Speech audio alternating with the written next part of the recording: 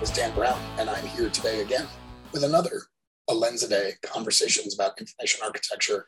And today I have the pleasure of talking to the effervescent Dave Dillon Thomas. David, thank you for joining me. Thank you for having me. I wanted to talk to you about information architecture. I know you come more from the content strategy side, so maybe we can use that as our approach when we talk about process. I'm really curious about trying to kind of shed some light for people on the kinds of things that we do almost behind the scenes. I've been asking folks a lot about how do they bring other people on this journey, but I wonder if I might start instead with you on what is some of the tools and techniques that you use when you're doing some of the behind the scenes stuff, when you're kind of, you've done a content inventory, you've sort of pulled, you've talked to folks about, their needs or what have you, the goals for the project. What are some of the analysis that you do behind the scenes? Sure. And full disclosure, these days I've been doing as much consulting content strategist as actual content strategy. But, back in the day, it was a lot of trying to start out with a goal of understanding the mental model of the user, right? Because if any information architecture is useless if it doesn't respect the mental model of the user. If it reflects the mental model of the company or of the content strategist, it's really only going to be useful to the company or the content strategist, right? So the answer I'm always looking for, the question I'm always trying to answer is, what questions does the user have in what order? Like literally, if someone could just produce that for me, I'd be like, this is all I'm going to need. I can build a whole strategy around this. Thank you, right?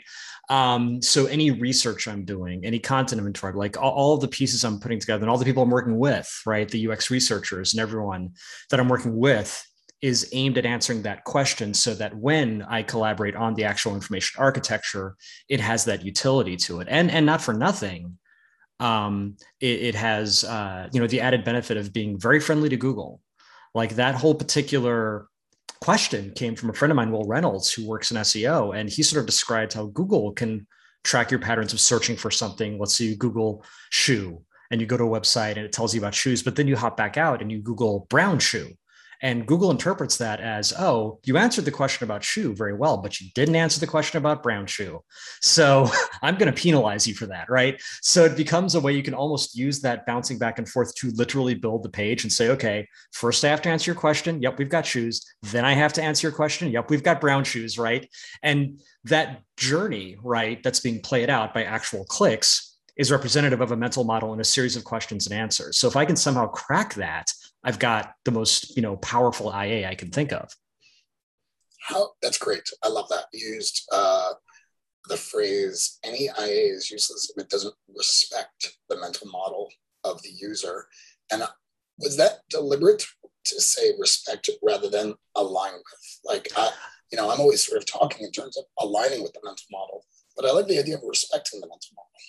To be honest, I'm glad we're talking about participation. I'm doing a lot of research into participatory design right now, and terms like respect come up a lot in there. So I'm reading a case study right now about a library that was trying to be more inclusive of the Native American population that was using it. And the phrase they used in their mission statement is, we want to create a library that is deserving of our Native American audience. And I thought that was a really interesting way to put it, not just useful to, right? Or not even just aligning with, but deserving of. And so those notions of respect, it's very hard to kind of do this kind of work, especially when you're, doubling down on the inclusive aspects for it not to become about politics and power and who has historically been respected and not been respected. So even while I didn't consciously think I'm going to say respect instead of align, I think it's sort of in me now, to sort of gravitate towards phrases like respect, because I think users sense that when they're in a space that respects them versus a space that's just accommodating them or maybe isn't accommodating them at all. I think it can go the other way. Like even though an architecture that isn't accommodating to you isn't meaning to disrespect you, it feels a little disrespectful, right? If it's making it harder than it needs to be for me to find this book or find that government service, it feels a little bit like you don't respect me, even if that isn't the intent. So as you sort of think through and arrive a user's mental model. I'm curious about now, let's take this back to the collaborative space. Sure. How do you have techniques or activities that you do where you kind of share this with stakeholders to, again, get their, let's just call it buy-in on that this is, in fact, the mental model? How do you bring them in this journey with you?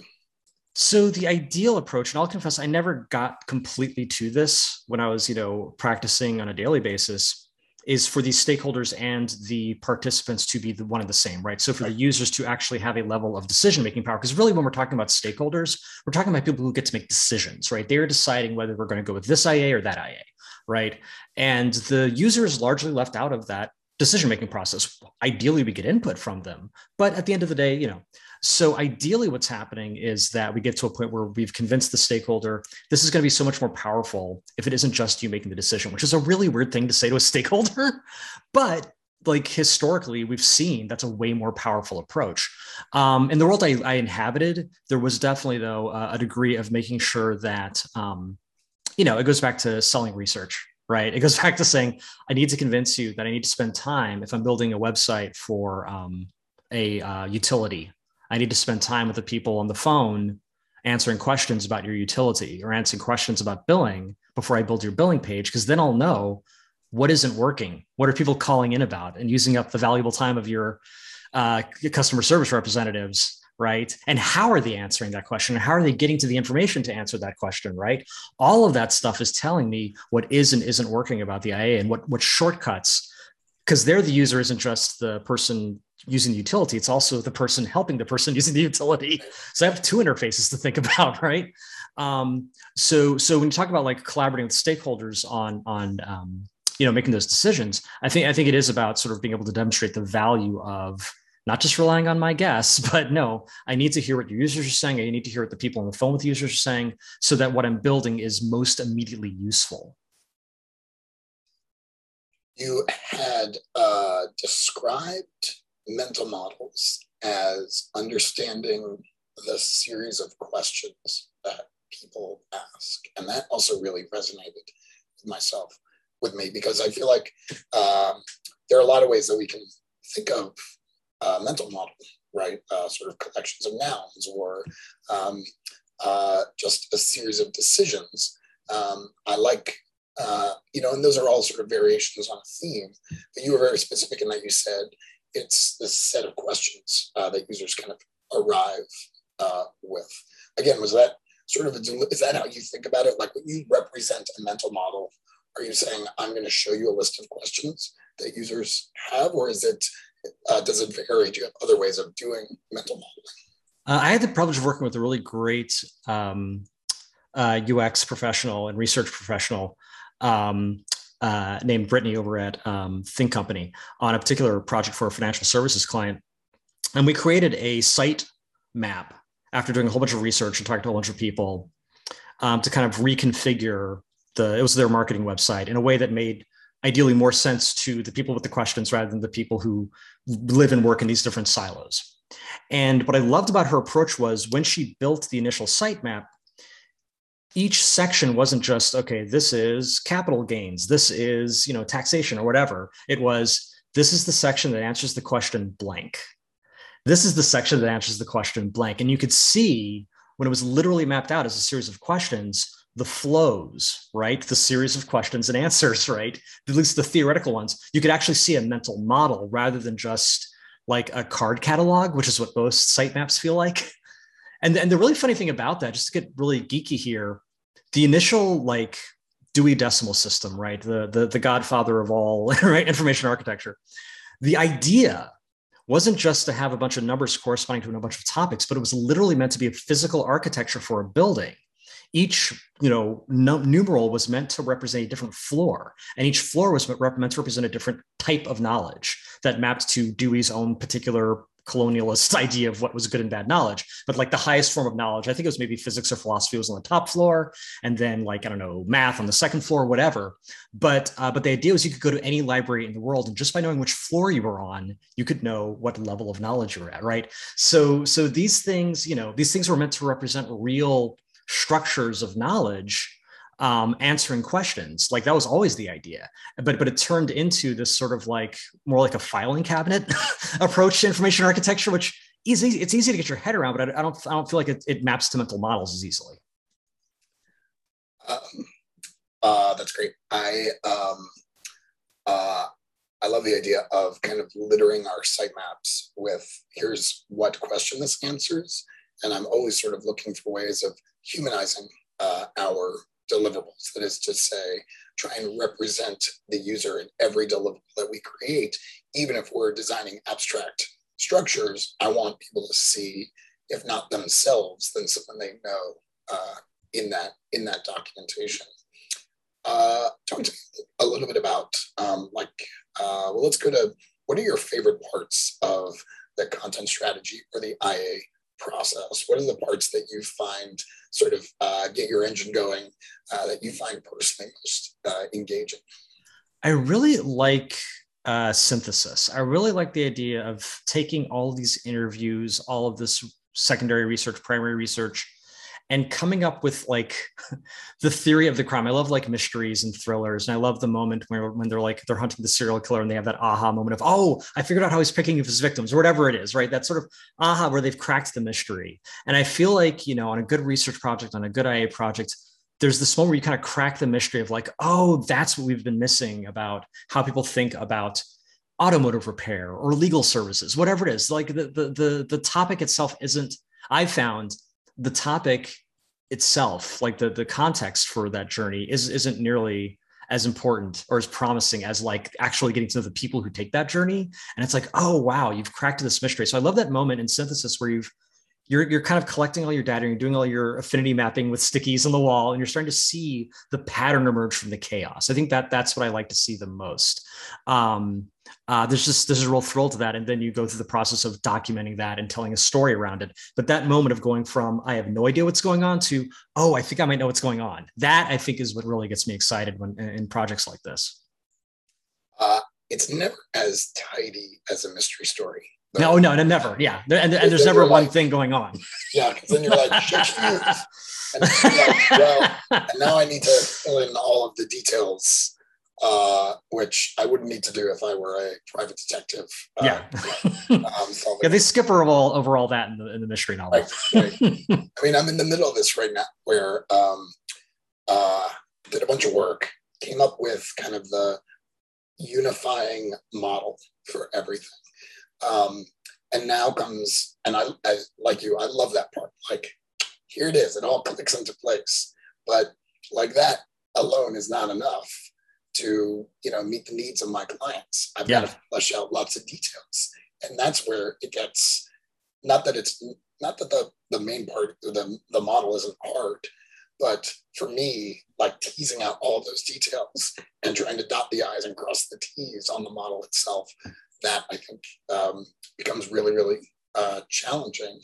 And I think it gets hard also when you're starting to think, I'd love you to bring inclusivity in this. I mean, we'll talk about the lens in just a sec, but talk to me a little bit about when you're kind of conceiving of these, when you're doing the synthesis work, you are not just bringing, I assume you're not just bringing in kind of stakeholder needs, what you've heard from users, but a different angle with inclusivity. Can you talk to us a little bit about what that means for your practice? Absolutely. So what I like to advise, clients on is just the value of, from the very beginning, redefining what you're thinking of as who you need to hear from.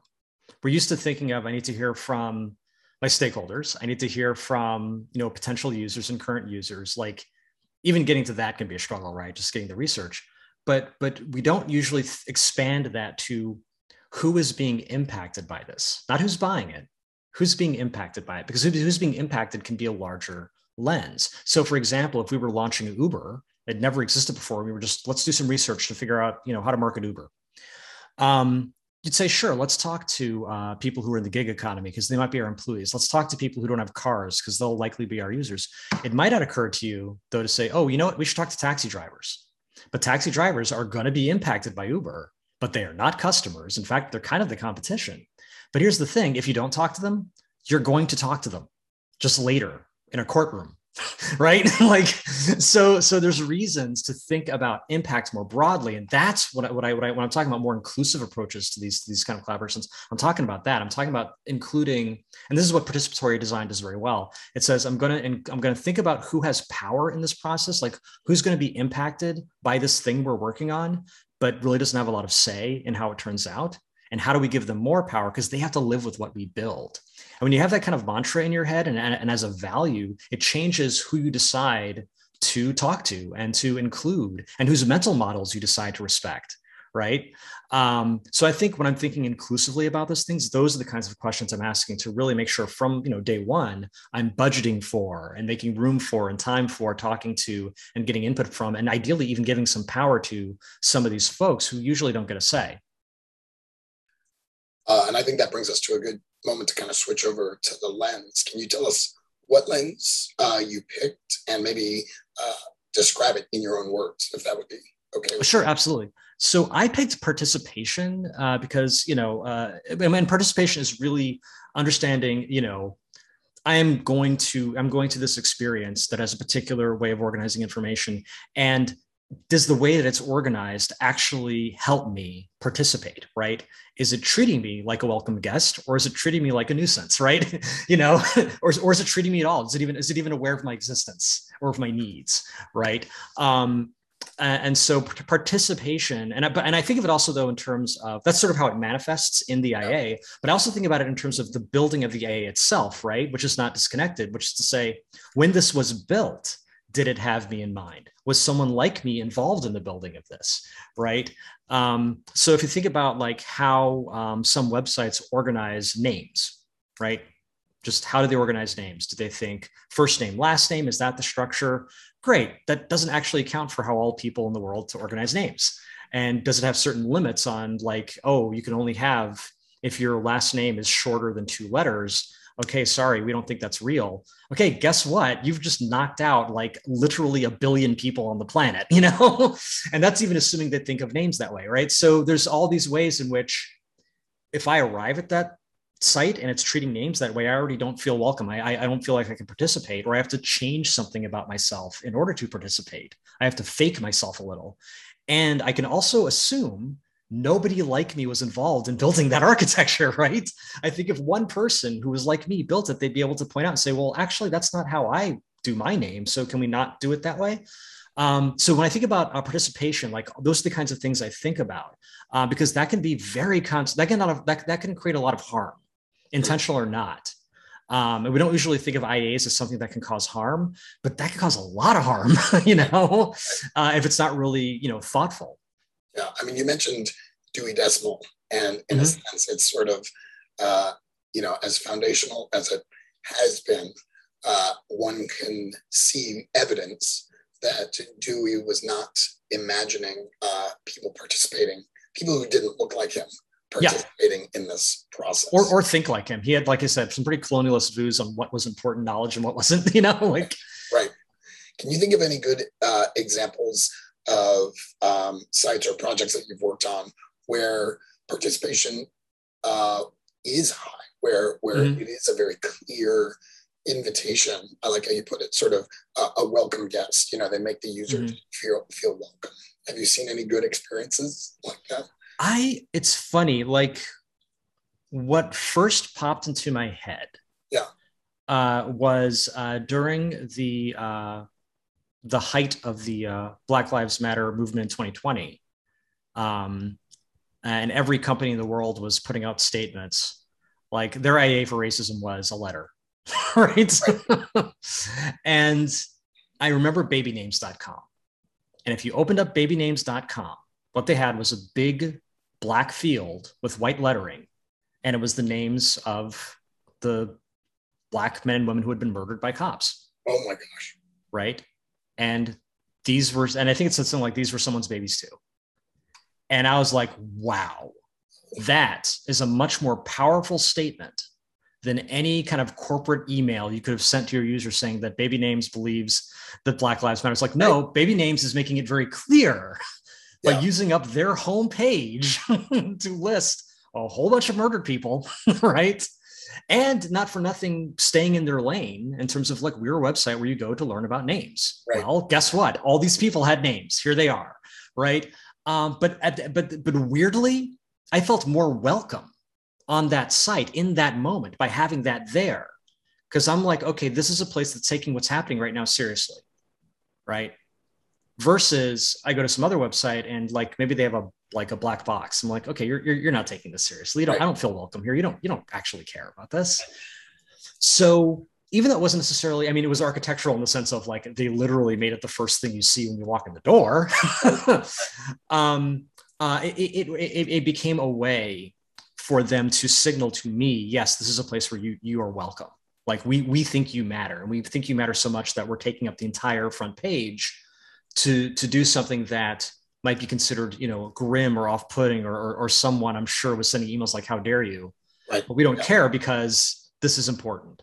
But that's one of the most welcoming experiences in a weird way that I can really remember from a digital perspective. That is heavy. I had not remembered that they did that. And what's interesting is, obviously, as you point out, even making such a statement can be unwelcoming for certain people, right? But I think it's clear that that a site like that, and when digital products do more than just simply give us a black box, they are providing a clear signal that they are trying to welcome a range of people, that it is top of mind for them, that they're inviting more to participate. Because I guess the flip side of that is trying to be everything to everybody. Yeah. It's clear that that's not a workable strategy. It's not. I would point you towards, and point all of your listeners to Margot Bloomstein's latest work, Trustworthy, which does a fantastic job of helping, clarify that the world we live in today doesn't let you, or will not reward you for being all things to all people. You have to take a stand. I mean, she's pretty plain. You got to take a stand. You got to decide where you are, and damn the torpedoes. I mean, I think that as I'm learning more and more. Like I'm 47 now. So one of the things I've learned more in the past, especially in the past year, is that there is no such thing as consensus. like even things that you would think are just, well, obviously everyone agrees with this. I mean, come on, like, no. Or things that you think historically people agreed with. Even Penzi Moog, who just came out with a fantastic book called Design for Safety, does a talk where she basically spends the first half of the talk talking about how it took 30 years for people to be down with seatbelts. 30 years. Actually, a little more than 30 years, but basically 30 years. And like most people are like, oh yeah, seatbelts, but I don't even think about it. I just do it, right? But in point of fact, that was not, and there was a lot of, oh, you know what? Putting your seatbelt on is dangerous because it'll crush your organs. It's actually safer to be thrown from the car through a windshield, because if you're stuck in the car, what if it's burning? Like these were actual arguments people were making. Right. And like, and you're watching this talk and you're like, okay, I see what you're doing there. Right. But that's the thing. When you sort of come to terms with the idea that you literally can't be all things to all people, because there is no all things. There is nothing everyone agrees on. You sort of realize, okay, we have to take a stand. We have to decide what our values are. And we have to actually prioritize. And bringing it back to participatory design, like one of the radical notion behind participatory design isn't that, oh, you should be including these folks who don't usually get listened to. The radical notion is you should actually be giving them priority. That's the radical notion, to say that the people who have historically been left without power in these scenarios are the people you should actually be prioritizing for, right? And in a way, it's no more radical a notion than accessibility, which again, it sort of like feels kind of de rigueur now, but we forget the 30, 40 years of fighting that have been going for it. But to sort of say, no, you actually should be prioritizing for this particular, faculty or not. And I think that, and I think what we've learned is that when you do that, the whole experience gets better. And I suspect my hypothesis is the same thing. If you design for folks who have historically had less power, you will get good design for the folks who've always had power kind of for free, right? Like there's not as much of jeopardy there as I think folks seem to think there is. But you do still have to make a choice, and you are going to make people upset. and you have to decide who you're willing, who is it right for you to make upset, right? Who is it okay for you to make upset, and who is it really not okay for you to make upset? Yeah, it's funny because I'll go to websites now and have become hyper aware of even just the imagery that they use. And if I see homogeneity in the imagery, as much as those people look like me, I've also become suspicious of, the kind of messaging and thought process, because it's like, it doesn't take, it takes effort, but it's important effort to take, as you say, like accessibility. And if they're not taking that effort on that, it makes me wonder, what else have they not taken effort on? You know what I mean? So as you say, it sort of makes the experience, it lifts the experience for everyone as well. One of the things that I've been asking folks is, if you were to give someone advice on how to make use of this lens, if you were coaching a newer designer earlier in their career on how do you look through this lens at your work and see and apply it so that you might improve the work that you're doing, what might you say to a designer like that, someone who's still trying to get their head around, what does it mean to design structures? What does it mean to do content strategy? I would encourage doing some version of an exercise called an assumption audit. And the idea is, this is typically something you do at the beginning of a project, but you can certainly formulate it for work you've already done. But the basic idea is, before you kick off, you get your design team in a room, you ask 5 questions. 1, who are we? How do we identify? And you only identify as you feel comfortable, but you're thinking about things like gender or age or income, just all these different intersectionalities. And the second question is, okay, well, how might those identities, impact or shape this design, the design of this thing we're working on? Then the third question is, okay, well, who's not in this room right now, right? Any of us here ever been incarcerated? Anybody here ever had their immigration status question, right? And then you ask the fourth question, which is, well, how might that lack of perspective compromise what we're working on? And then the fifth question is, what might we do to include, honor, and give power to those perspectives in this process? And, I choose those words carefully, like include, sure, talk to some people, honor, maybe pay them for their time, but give power, right? To go back to that earlier question, is there someone who's going to be impacted by this thing we're working on, who has absolutely no say in it? And how do we give them more say, because they have to live with what we're building? Now, like I said, that's something you're ideally doing before you even start the project. But if you already have a design, if you already have an IA, if you already have something to physically look at, you can still ask those questions just in retrospect and say, okay, well, who was in the room when this was designed? And what were their identities? Okay, who wasn't in the room? Okay, is anything about the lack of that perspective informing this or compromising this design? And is there anything we can do between now and when this thing launches? Frankly, there rarely is, but you should at least ask the question. But is there anything we can do between now and when this launches, or maybe even after it launches, to include, honor, and give power to some of those perspectives? Because this thing, someone is going to have to live with it.